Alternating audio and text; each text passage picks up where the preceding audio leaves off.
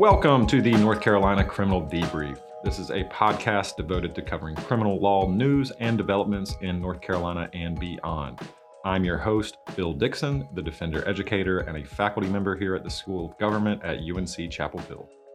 I'm here in the studio with our resident tech wizard and producer, Paul Bonner. Thanks, Paul. It is very nearly Thanksgiving. By the time this comes out, I assume that holiday will have passed, but I hope all of our listeners had a safe and relaxing break. Starting with criminal law news, as we do, this past weekend saw another mass shooting. A man entered a gay nightclub in Colorado Springs and opened fire with an AR-15, killing 5 and injuring at least 25 more. The suspect was apparently subdued by some club patrons during the middle of all this and is in custody to be charged with murder and other offenses. His motive is not clear at this time, as I understand that he's not cooperating with law enforcement in terms of giving a statement. So we'll see how that develops and whether or not additional charges might be brought, like hate crime enhancements. According to WRAL, this is the 6th mass killing in the United States just this month. I was also kind of taken aback at the statistic. It is the 523rd such event in the country just since 2006. This was a 22-year-old suspect. Turning a little closer to home, the 15-year-old juvenile accused of killing 5 people in Raleigh on October 13th. He has apparently stabilized and has been released from the hospital and placed into a juvenile detention facility awaiting trial. As we've noted before, the Wake County DA's office has indicated they intend to try him as an adult, so we'll be keeping our eye on that story as well. In other criminal law news, the Christmas parade in Raleigh this weekend turned tragic. Apparently, a driver lost control of his truck during the parade and hit an 11-year-old girl, causing her death. Again, WRAL reports that this suspect has a history of equipment violations and has been charged with various traffic violations in regards to this offense, including misdemeanor death by motor vehicle. Our thoughts certainly go out to the family of the victim there. Staying in Wake County for one more minute, a capital case, or a death penalty case, in other words, is underway in the matter of State versus Hill. Now, this case relates to a 2016 shooting. It's apparently all captured on video, and the state felt strongly enough about it that they have proceeded on the death penalty. But the ACLU is involved in the representation of Mr. Hill, and it has raised an interesting challenge to the process of jury selection in the case. In a capital case, the jury has to be death qualified. As in, they must indicate a willingness to consider death as a possible sentence in the case. And if a potential juror says, I'm just opposed to the death penalty, I'm not willing to impose it under any circumstances, that juror will not sit on the jury and will be excused for cause. Well, the ACLU is challenging that process, basically arguing that it produces racially disparate juries. They point to a study done showing that 10 out of 11 Wake County capital cases have had Black jurors that were excused at higher rates than white jurors. And Black women were excluded the most of any demographic. I believe it was a rate of 31% of their being excused versus 12% of just an average juror. So this argument goes, because the defendant has the right to a representative jury, and this death qualification process unduly excludes Black jurors, that it shouldn't be allowed at all. Now, presumably, the death penalty is still an option in the case, but this motion would limit the ability of the state to question the jurors on this topic and presumably disallow these for-cause excusals and removals of potential jurors based on this, whether or not they are willing to impose the death penalty. The arguments were made just last Friday, and the trial court will be ruling on it soon. Certainly, if that was granted, that would be a sort of seismic shift in how juries are selected in North Carolina death cases. So we'll be keeping an eye on that, and I encourage listeners to keep an ear out for those. Zooming back out to national news, the Oath Keepers trial is underway. The members of this organization, certain leadership and high ups in the Oath Keepers group, are being tried for seditious conspiracy, basically, that they have plotted to interfere with the lawful transition of power. This relates to the January 6th riot at the Capitol. Evidence has been presented, closing arguments have been made, and the matter is now with the jury. That is not a charge that you see very frequently, but it is very serious. I believe it carries up to a 20-year sentence. We've seen lots of convictions so far for people engaged in various aspects of the January 6th riot. But these are certainly among the most serious charges that have been brought so far. We'll be keeping an eye on this as well, and we'll report back once there's a verdict, one way or the other. In related news, the Department of Justice this week announced that it was appointing an independent counsel or special counsel to continue the DOJ investigation against former President Trump relating to both the January 6th events at the Capitol and the confidential records allegedly found at Mar-a-Lago.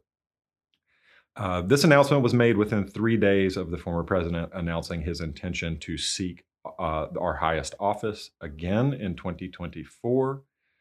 There's commentary all over the board here. Some people are afraid that special counsel this process is going to take too long. It's going to slow the pace of investigation, and the case could languish, as we get closer and closer to November 2024. Others think this is a great move that is needed to preserve the appearance of neutrality and independence by the department. So we'll see how that shakes out. Apparently, this is a experienced special counsel and former prosecutor. He has formerly led the Public Integrity Unit at DOJ, sort of tasked with investigating public corruption, and most recently was prosecuting war crimes for The Hague. So an impressive resume. Case has been handed over to him, and we'll see how that goes. That's one more thing we'll be keeping an eye on. For maybe second to the last news item, I wanted to flag this ProPublica story. This just came out today, I believe, and this is all about the use of 911 call analysis by law enforcement as evidence in death cases. So basically, there's this guy out there, he's teaching law enforcement this apparent method where they listen to 911 calls of people reporting a death. And based on what they say, what they don't say, the order in which they speak, what they focus on during the call, the cadence of their speech, all of these can signify indicators of guilt, according to this so-called method. Now, of course, statements made by a suspect are generally fair game. Inconsistencies, obvious omissions, problems with a story, these typically do have probative value and may generally be used as evidence of guilt. But according to this theory, there is an expert methodology to divining the truth of a homicide situation based only on the interpretation of the 911 call by these metrics. And now remember, these are people calling in to report a homicide, and they may be dealing with considerable trauma and maybe in serious distress, even as a witness or just merely as the person who found the body. According to this story, the FBI rejects this as a reliable method and cautions against its use, and no scientific study supports this as a reliable method. They recount in the story a child death case where this kind of evidence was used to convict the mother. The detective was allowed to testify to quote unquote multiple indicators of guilt based only on her 911 call that was, according to the defendant, made when she discovered that her child was not breathing. It's a fine line, I think, in some ways. Officers are allowed to testify that, the defendant was nervous, and this is a sign of suspicious behavior all the time. Even if courts have begun treating that nervousness factor with a little more suspicion these days. And certainly nervousness on its own is not enough of anything. But that's a common observation by law enforcement. I think a proper lay observation that, hey, the person was nervous. That's consistent with these other things that I'm seeing suspicious. They're likewise obviously allowed to say, hey, this is an indicator of impairment. Or in some cases, I think you can say this is an indicator of deceptive behavior. That all generally tends to be fair game again, but I think defenders have to be wary of this. I think you might want to consider, if you're handling homicides, you might want to consider including a discovery request in your discovery motion on whether this method was used and how it may have shaped the investigation, what, if any, training the officers have had on it. But maybe more to the point, if this kind of testimony is possibly going to be offered in a homicide case, I think it would be entirely appropriate to challenge it by way of a motion in limine, to either prohibit it altogether or to limit this kind of opinion evidence as unreliable and as improper vouching. It's one thing to say, hey, in my experience as a trained officer, I've investigated a ton of homicides, this was a really bizarre thing to say, or, this was inconsistent with the evidence on the scene, or these two statements were inconsistent with each other. But I think it's a whole different thing to say, based on the cadence of speech and how, in what order the homicide facts were reported on 911 call, again, by a person ostensibly in a lot of distress, that's an intentional sign of deception. As an expert opinion, well, that seems to me a bit too far. Credibility is for the jury to determine. I think this is arguably improper expert evidence under Rule 702 and improper vouching by an expert. So judges too, you're reminded that y'all are gatekeepers under Rule 702, and it's your duty to ensure that any kind of expert testimony was the product of reliable methods and that those methods were reliably applied. Or before defenders, you let this kind of opinion evidence go unchallenged, I would just say it doesn't look very well supported by the science to me. I think if you're handling death cases, particularly child death cases, it's an important story to check it out. ProPublica has that piece. In a final bit of news, I just wanted to flag my colleague Jeff Welty's blog post on a Bruin update. Folks, we flagged this case before on the podcast, New York State Rifle and Pistol Association versus Bruin. That case didn't have a huge impact in North Carolina, at least in the short term, but it did offer sort of a different structure to analyze Second Amendment claims. Under Bruin, limits on gun rights are really only going to pass constitutional muster if the regulation is consistent with historical firearm regulation. So you have to go back and look at the history of regulation of firearms that existed at the time of the founding. For better or worse, whatever you think of that, we're starting to see it applied. And again, my colleague Jeff Welty did a really good blog post summing up some of those decisions, and I wanted to flag it down for people. We've had a case in the Western District of Texas, and these are all district court decisions by federal district courts, not gotten to a circuit court of appeals yet, but we'll see as we're keeping an eye on them. And here's what we have so far. 922G, the general federal firearm prohibition statute, among other things, prohibits a person who's under a domestic violence protective order, or a DVPO, from possessing guns. Well, a federal court applying this new framework found that we didn't even prosecute domestic violence back in the day. So this does not rooted in historical regulation of firearms. So under Bruin, that fails. So they struck down the person under a DVPO being in possession of a firearm as a Second Amendment violation.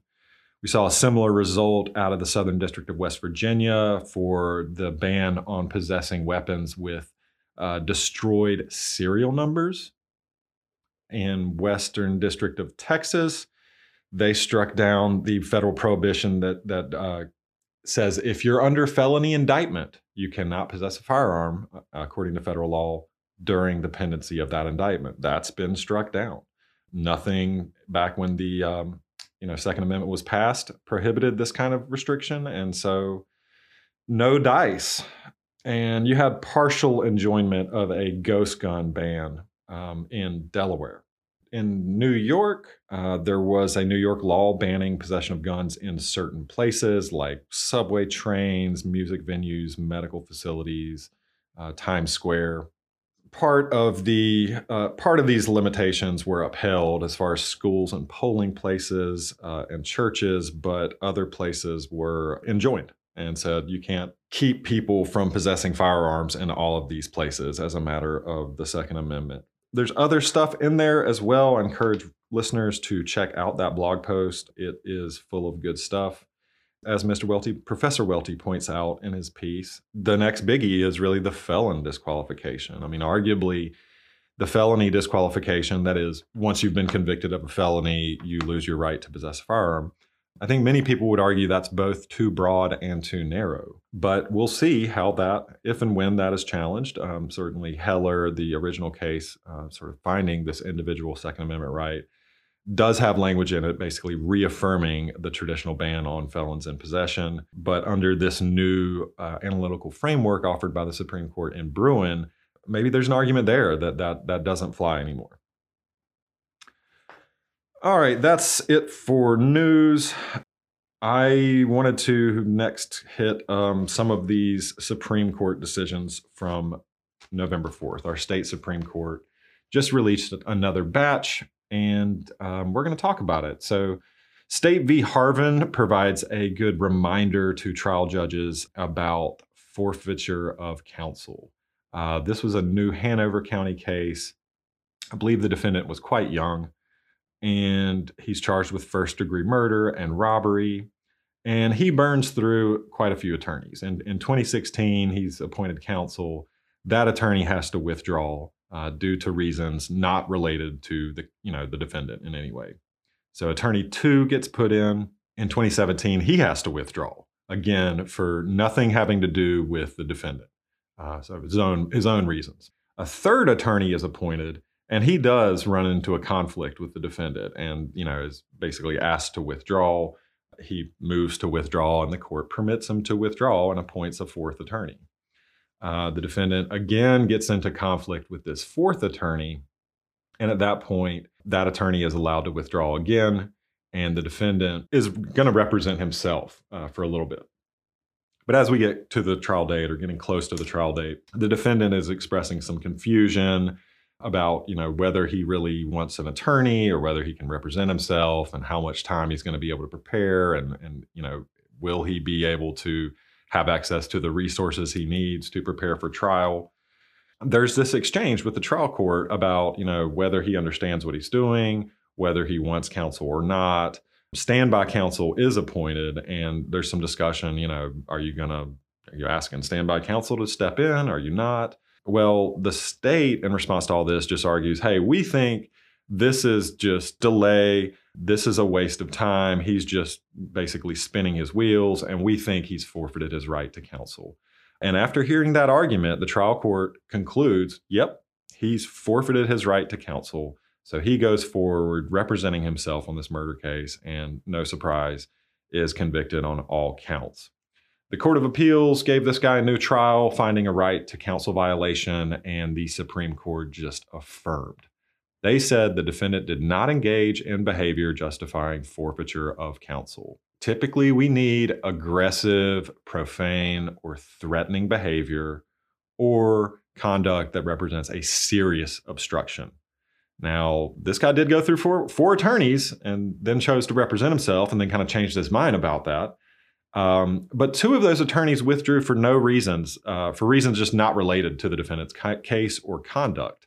The court points out the other two withdrew due to a conflict with the defendant, but with the court's leave. The trial court had to grant that motion to withdraw. They're not necessarily required to. They said, looking at the defendant's conduct here, we can't find any conduct rising to the level required for forfeiture. His behavior indicated some confusion.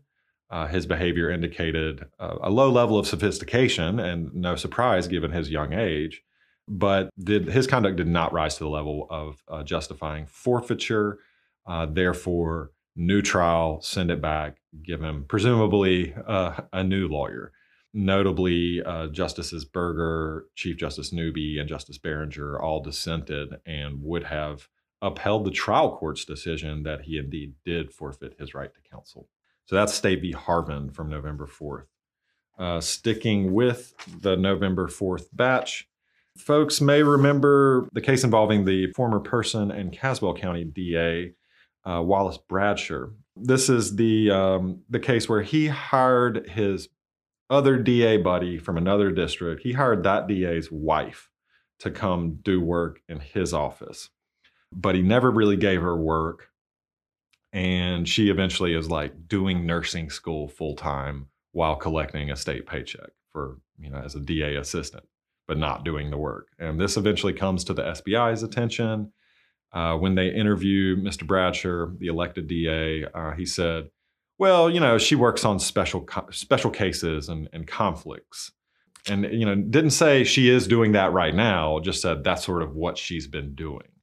He's convicted of, among other things, of obstruction of justice, felony obstruction, based on that comment. But at the Court of Appeals, they reverse and say, yeah, look, that was a false statement that she was working on special projects and conflict cases, but it didn't actually obstruct the investigation. And for obstruction, you need, a false statement that causes obstruction or delay.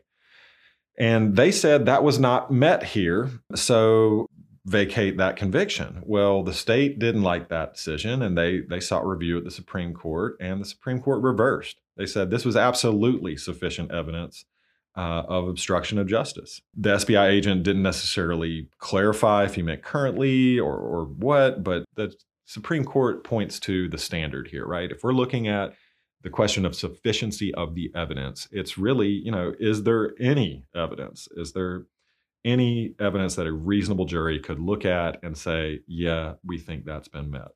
They said that was met here. So Mr. Bradsher's conviction for obstruction of justice based on this statement is reinstated. Here, again, we had a couple of dissenters. Justice Earls and Justice Morgan would have dismissed the conviction and held that it was insufficient evidence. There's a little bit of discussion of Dittenhofer in this case as well. That's another Supreme Court case from a couple years back on felony obstruction. In Dittenhofer, it involved a mother who was sort of pressuring her child to recant some sexual assault allegations made against a man, perhaps one of her family members, and interfering with the ability of DSS and law enforcement to interrogate that child or to question the child on the alleged offenses. And kind of the same, if I recall, the same sort of thing happened in Dittenhofer. The Court of Appeals said some of that stuff, some of those statements that the mother was convicted of, as far as her obstructive acts, were not sufficient. But when it got to the Supreme Court, they reversed and said, no, this was sufficient evidence. A jury could look at this and decide that was enough. So if you're dealing with an obstruction case, Bradsher is a good one to be aware of. And I think it's consistent with the pattern we see set in Dittenhofer from a year or two back. Okay, kind of the biggie of this batch, at least in my mind, is a case called Diaz-Tomas. There was a companion case as well, but Diaz-Tomas is where the Supreme Court spoke on this issue. This relates to dismissals with leave and whether the state can be required to reinstate charges. And the answer, it turns out, is no. That's what we get from Diaz-Tomas. So here, Mr. Diaz-Tomas was charged, I believe, with impaired driving. He gets a court date set. He fails to appear. He gets picked back up, gets a new court date set, fails to appear. The case is then dismissed with leave. That's a VL, a voluntary dismissal with leave. There's a 15A statute that allows the state to take dismissals with leave, and it's basically for this kind of situation. Hey, we can't find the defendant, but we're not giving up on this case. We think we've got a case to be made if and when we pick the guy up. Eventually, he is picked up on some new stuff, and when he is in court, he says, I want to take care of this DWI. Can you put it back on the calendar? Wake County policy is that you are not entitled to have those cases reinstated unless you agree to plead guilty and waive all rights to appeal. So that's it. And if not, then you can just hang out there with your unresolved case forever. Of course, having a VL case, a dismissed with leave case, means not only is there sort of typically there might be conditions of release in place, or the person sort of has this outstanding criminal process hanging over their head, but perhaps more significantly, at least on a practical level, your license is indefinitely suspended. So you can really never obtain a driver's license until you resolve a dismiss with leave case. There's a statute, 932, that says, they can do this. They can put it on. And under that same statute, it says, if it's a waivable offense, waivable under GS 7A 148, that is, you sign a waiver of appearance, plead guilty. You can do a waiver if it's a waivable offense and just pay the cost, pay the fine, enter your guilty plea, and boom, the case has now been resolved. The VL will be removed. One, DWI isn't waivable. And two, either way, we're really talking about a guilty plea, right? I mean, either you go with the DA's policy and plead guilty as charged, or if in the event it's waivable, you can go about it this way, which is also a guilty plea. But that was sort of the question here, was if I can't plead guilty by waiver, which I can't, I think the state should be required to put the case back on. And the defendant's not just pulling this out of the blue. There's a statute in Chapter 20. So this is only for your motor vehicle offenses, but that's what we were dealing with here, was a DWI. GS 2024.1 says the defendant must be afforded an opportunity for trial or hearing within a reasonable time of his appearance. And if the defendant makes a motion, the court has to order a hearing or trial be heard within a reasonable time. So the defendant points to that statute and says, hey, I'm here now. I'm ready to go. I want my opportunity for a trial now. When the DA would not put the case back on, he filed a motion in district court asking the judge to basically order the DA to put the case back on. And the trial court declined to do so. So the defendant sought certiorari review under Rule 19 of the General Rules of Practice and filed a petition for cert in the Superior Court, basically saying, hey, the district court got it wrong. We need our case put back on. We think this Chapter 20 statute authorizes the court to order the case be, recalendared. Please overrule the district court. Well, the Superior Court declined to do that as well. So up to the Court of Appeals it went. The Court of Appeals was having none of it, basically said, nope, we don't think that they have to do that, and you're not entitled to any relief here, Mr. Diaz-Tomas. So this goes all the way up to the Supreme Court, and they affirm the Court of Appeals and reject this argument by the defendant. They first point out DAs are constitutional elected officers. The decision to reinstate charges is completely within their discretionary power. And so not only does the DA have the unfettered discretion to decide whether or not to reinstate charges once they've been dismissed with leave, they go on to say the trial court lacks all authority, any authority, to make the DA make that choice. That would be interfering with the DA's performance of constitutional and statutory duties. Shay Denning, my colleague here at the School of Government, did an excellent blog post on this. I encourage people to check it out. There are some constitutional issues here that were being argued that, I'm not sure the court gave full shrift to. It would be ironic if another sort of speedy trial case were to go back before the U.S. Supreme Court. But I think the appellate attorneys here are considering the prospect of federal further review in the U.S. Supreme Court. Back in 1967, we had a case called Klopfer versus North Carolina. And that challenged the North Carolina practice at the time of doing what's called a noli pros with leave. So they would basically, it's similar to dismissal with leave. They'd sort of indefinitely postpone the charges. They could be brought back when the prosecutor feels like it, but the defendant didn't have any right to insist that something be heard. In Klopfer, the U.S. Supreme Court struck that down and said, that's a problem. That's a problem under the Speedy Trial Clause, and you can't just sort of leave it hanging out there forever. We also had a state Supreme Court case, Simeon v. Hardin. Our regional defender at IDS, Tucker Charnes, I believe, was the trial lawyer in Simeon, if I recall.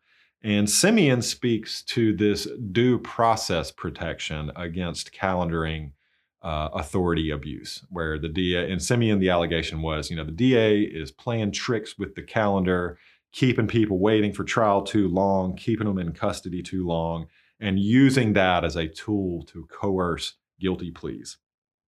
And so the defendants here basically both said, whether it's speedy trial or due process or some combination of both, under Klopfer, under Simeon, this sure smells bad. This looks a lot like those situations.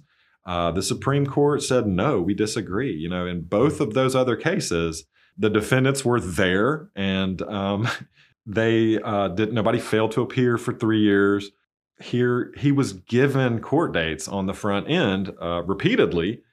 He's the one, defendant, you kept running, you kept failing to show, you basically have waived any complaint about these issues.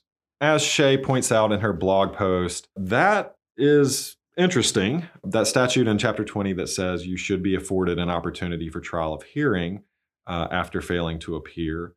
I don't know what that means after Diaz-Thomas, because it certainly doesn't mean that the defendant can insist that his case be calendared. Diaz-Thomas squarely holds that he has no such right. Furthermore, as Shay notes, it seems like, he's left with one option here, which is to plead guilty. That raises, to my mind, a separate set of concerns, which is how is that a voluntary guilty plea? Guilty pleas have to be knowingly, voluntarily, and intelligently entered. And it's a canon of basic constitutional criminal procedure that a coerced guilty plea is not valid. Now, this is not explicitly considered by the court, but, this is strange to me because Shay points out, what if he was being detained under a court order for failing to appear? I don't think they could leave him in jail forever and just refuse to put his case back on the calendar. He would have presumably some due process right to have his case heard and resolved at some point. So it seemed to me, and this was a unanimous opinion, which was kind of surprising to me. We see so many divided opinions out of the state Supreme Court recently, but the court here unanimously said, this situation is distinct from those in Klopfer and Simeon. And basically, I think without coming out and exactly saying it, it's like you waived any constitutional or statutory objections by repeatedly failing to appear and being in the wind for so long. And certainly, it's a tough question. Like, can I disappear for 10 years and come back and then say, hey, I want my trial now? That's certainly not fair to the state. In many cases, the state's not going to be able to prove the case after a while. But the flip side of it is that, the defendant has no right, no matter the circumstance. And the blog post talks about this. Under the court's interpretation, seems like that's the answer, but this was not a particularly sympathetic defendant, and perhaps the result is different. I think, one, if you're in this situation, I think it's still probably worth a challenge and some kind of argument that this does indeed violate due process and speedy trial rights. But for right now, the law in the state is against any defense argument like that. Again, I think this case could be one. Supreme Court has reviewed similar procedures like this before, the U.S. Supreme Court against North Carolina practices. So we may see further review sought there. And if so, you can be sure that we will be covering it. I think they're looking for Supreme Court representation right now. All right, just to close, I wanted to flag State v. Teague. We covered State v. Booth last episode and talked about that cannabis identification evidence and challenging marijuana identification by sight and sound. I talked a little bit about the Teague decision there, but basically this was a case involving charges of marijuana and possession with intent to sell and deliver and possession with intent to sell and deliver THC. I'm actually not going to cover the whole case right now, but I just wanted to remind you. So they put out this decision in Teague. It was very messy at first. There was basically 3 opinions, 2 of which were concurring. It was very hard to piece together exactly what was going on in the case. And there's interesting Fourth Amendment stuff. There's interesting sufficiency of the evidence, pleading issues, drug identification evidence. I mean, you hit the the gamut of issues with this Teague case. The attorney sought en banc review, meaning he's asking the whole entire Court of Appeals to come sit and hear the case and overrule the initial panel. When that motion was filed, the Court of Appeals withdrew their original opinion, and that mooted the motion for en banc review. I believe it was November 1st. The Court of Appeals, that original panel of the Court of Appeals, re-released the Teague decision, and they cleaned up a lot of the Fourth Amendment stuff. They got rid of the two concurrences, so it's just now one unanimous opinion. And I think their Fourth Amendment, the change to the Fourth Amendment stuff, it's better. It's a more solid analysis than what there was in the first place. But the real interesting stuff, and the Fourth Amendment stuff is fascinating. I mean, it's a case of first impression regarding postal interdiction and Fourth Amendment rights in that context. And I'll have more to say about that soon. But the rest of it is also really interesting. And it's one of the more difficult opinions I've struggled with to really interpret. I mean, when this came out originally, and effectively most of this hasn't really changed between opinion 1 and opinion 2. I emailed several of my colleagues at the School of Government, was like, is this dicta or holding? Like, can you tell me what you think is the binding part of this case? Because the court disposes of these Fourth Amendment arguments in Teague, the second version, by basically saying, this isn't a search, that this isn't a seizure, and then says, well, now we want to talk about the impact of the Industrial Hemp Act. And they talk about some federal district court cases where federal courts have upheld probable cause searches based on sight or odor of marijuana, and say, that really influences how we're going to look at these other issues in Teague's case, which again were a pleading argument, a sufficiency argument, and an evidence argument. Arguably, probable cause cases don't really speak to those other issues. But, there's this sweeping pronouncement in Teague that the Industrial Hemp Act basically changed nothing about the state's burden in prosecutions.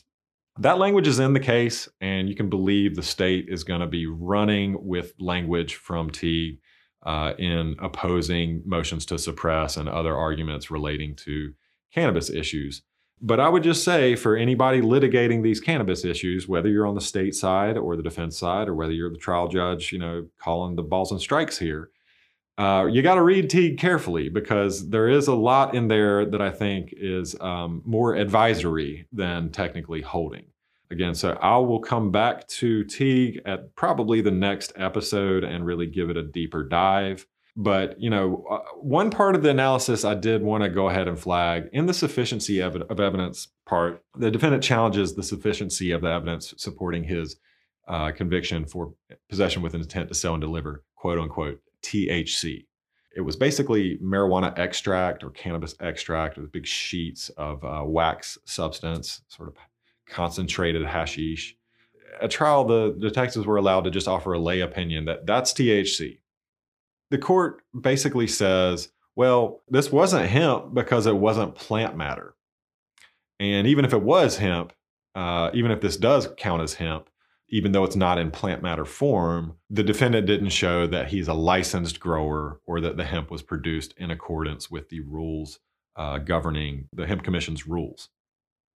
So therefore, there's sufficient evidence. That's a funny bit of analysis. We talked about last time in discussing the Booth case how under Osborne, a Supreme Court decision sort of on admissibility versus sufficiency, if there's any evidence before the jury, even if it's unreliable, incompetent evidence, if it comes in, that's enough for sufficient evidence. I think that the court here has that part right for Mr. Teague's case. There was some evidence before the court identifying this stuff as THC. Therefore, the defendant loses. And they kind of acknowledge that in a footnote. But, they sort of go two steps further than they have to by then getting into this discussion of how this THC couldn't possibly qualify as hemp because it's not plant matter and it's not produced by a licensed grower.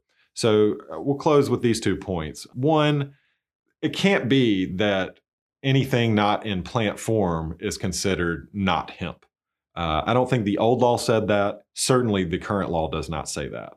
And under that interpretation, CBD would be considered illegal THC, right? Because it's CBD oil is no longer in plant form. It's in some kind of liquid, extract, or resinous form, and it's going to contain some THC. it's hard for me to wrap my brain around whether the stuff is plant matter or not is the definitive question. Secondly, to me, feels like the court is really grafting on this licensed grower requirement. That was always in the definition of hemp, the old definition of hemp. Hemp is part of the cannabis plant, no more than 0.3% Delta 9 THC, and grown by a licensed grower. But that's all the guidance we ever had under the Industrial Hemp Act. There was no law that said, and by the way, to legally possess this, you must show X, Y, and Z. And certainly that's not consistent with the reality on the ground, which is you can get hemp products in plant form and non-plant form, including extract form, much like the alleged THC at issue in tea, all over the state. So where does that leave us? We've got a new motion for en banc review that's been filed. Under the rule of appellate procedure allowing motions for en banc review, the court, I believe, has to act within 30 days or so, and they have to list their vote count. If Mr. Teague's appellate attorney is lucky, he might be the first one to get an en banc hearing at the Court of Appeals. One of my colleagues pointed out, though, they've never done so, and it might be as simple as they don't really have anywhere to sit all 15 of them. So we'll see. I know the attorney has filed a motion for en banc review for the second time now, asking for the full Court of Appeals to overturn the panel decision, in part, based on the argument I just went over, that this analysis in the sufficiency section about what is or isn't THC would really cause vast confusion for the hemp industry and would effectively criminalize products that have largely been considered legal and are widely available in the state for the past several years. And of course, it's a whole new scheme under our new law anyways, but even this old stuff under the Industrial Hemp Act, I think, is significant. And so we'll see what the Court of Appeals does with that. In any event, we'll know how they voted, at least what the vote count was. I imagine the odds are honestly pretty low for en banc review here, just because they've never done it. I'm not hopeful that this will be the one that gets them there, but I know that any vote on that would likely make it into an additional petition for discretionary review at the Supreme Court. I imagine further review will be sought at that stage, unless the defendants were to prevail and both obtain en banc review and win at the Court of Appeals. So we'll be keeping an eye on that. Again, this is not quite the cannabis episode I was hoping to do soon, but I'll probably do one of those in December, and we'll really dive deep into Teague. For now, that's it for today's episode. Thank all of you who are listening and providing feedback to me. You can email me with any thoughts, questions, concerns, topic ideas. The email is dixon@sog.unc.edu. That's dixon@sog.unc.edu. Thanks to my brother, David Dixon, for the theme music composition. He can be found at David Dixon Music on Facebook and Instagram. I know he just released a new song, so shout out to my brother. Check out his music if you like. Thanks to Monica Yelverton, Associate Director of Programs and Trainings here for the Public Defense Education team. Thanks as always to my wizard in the studio, Paul Bonner. And thanks most of all to all of you listeners. It's been really great hearing from y'all. I'd love to hear more. Please like and subscribe the podcast, and we'll talk to you again soon. Thanks, everybody.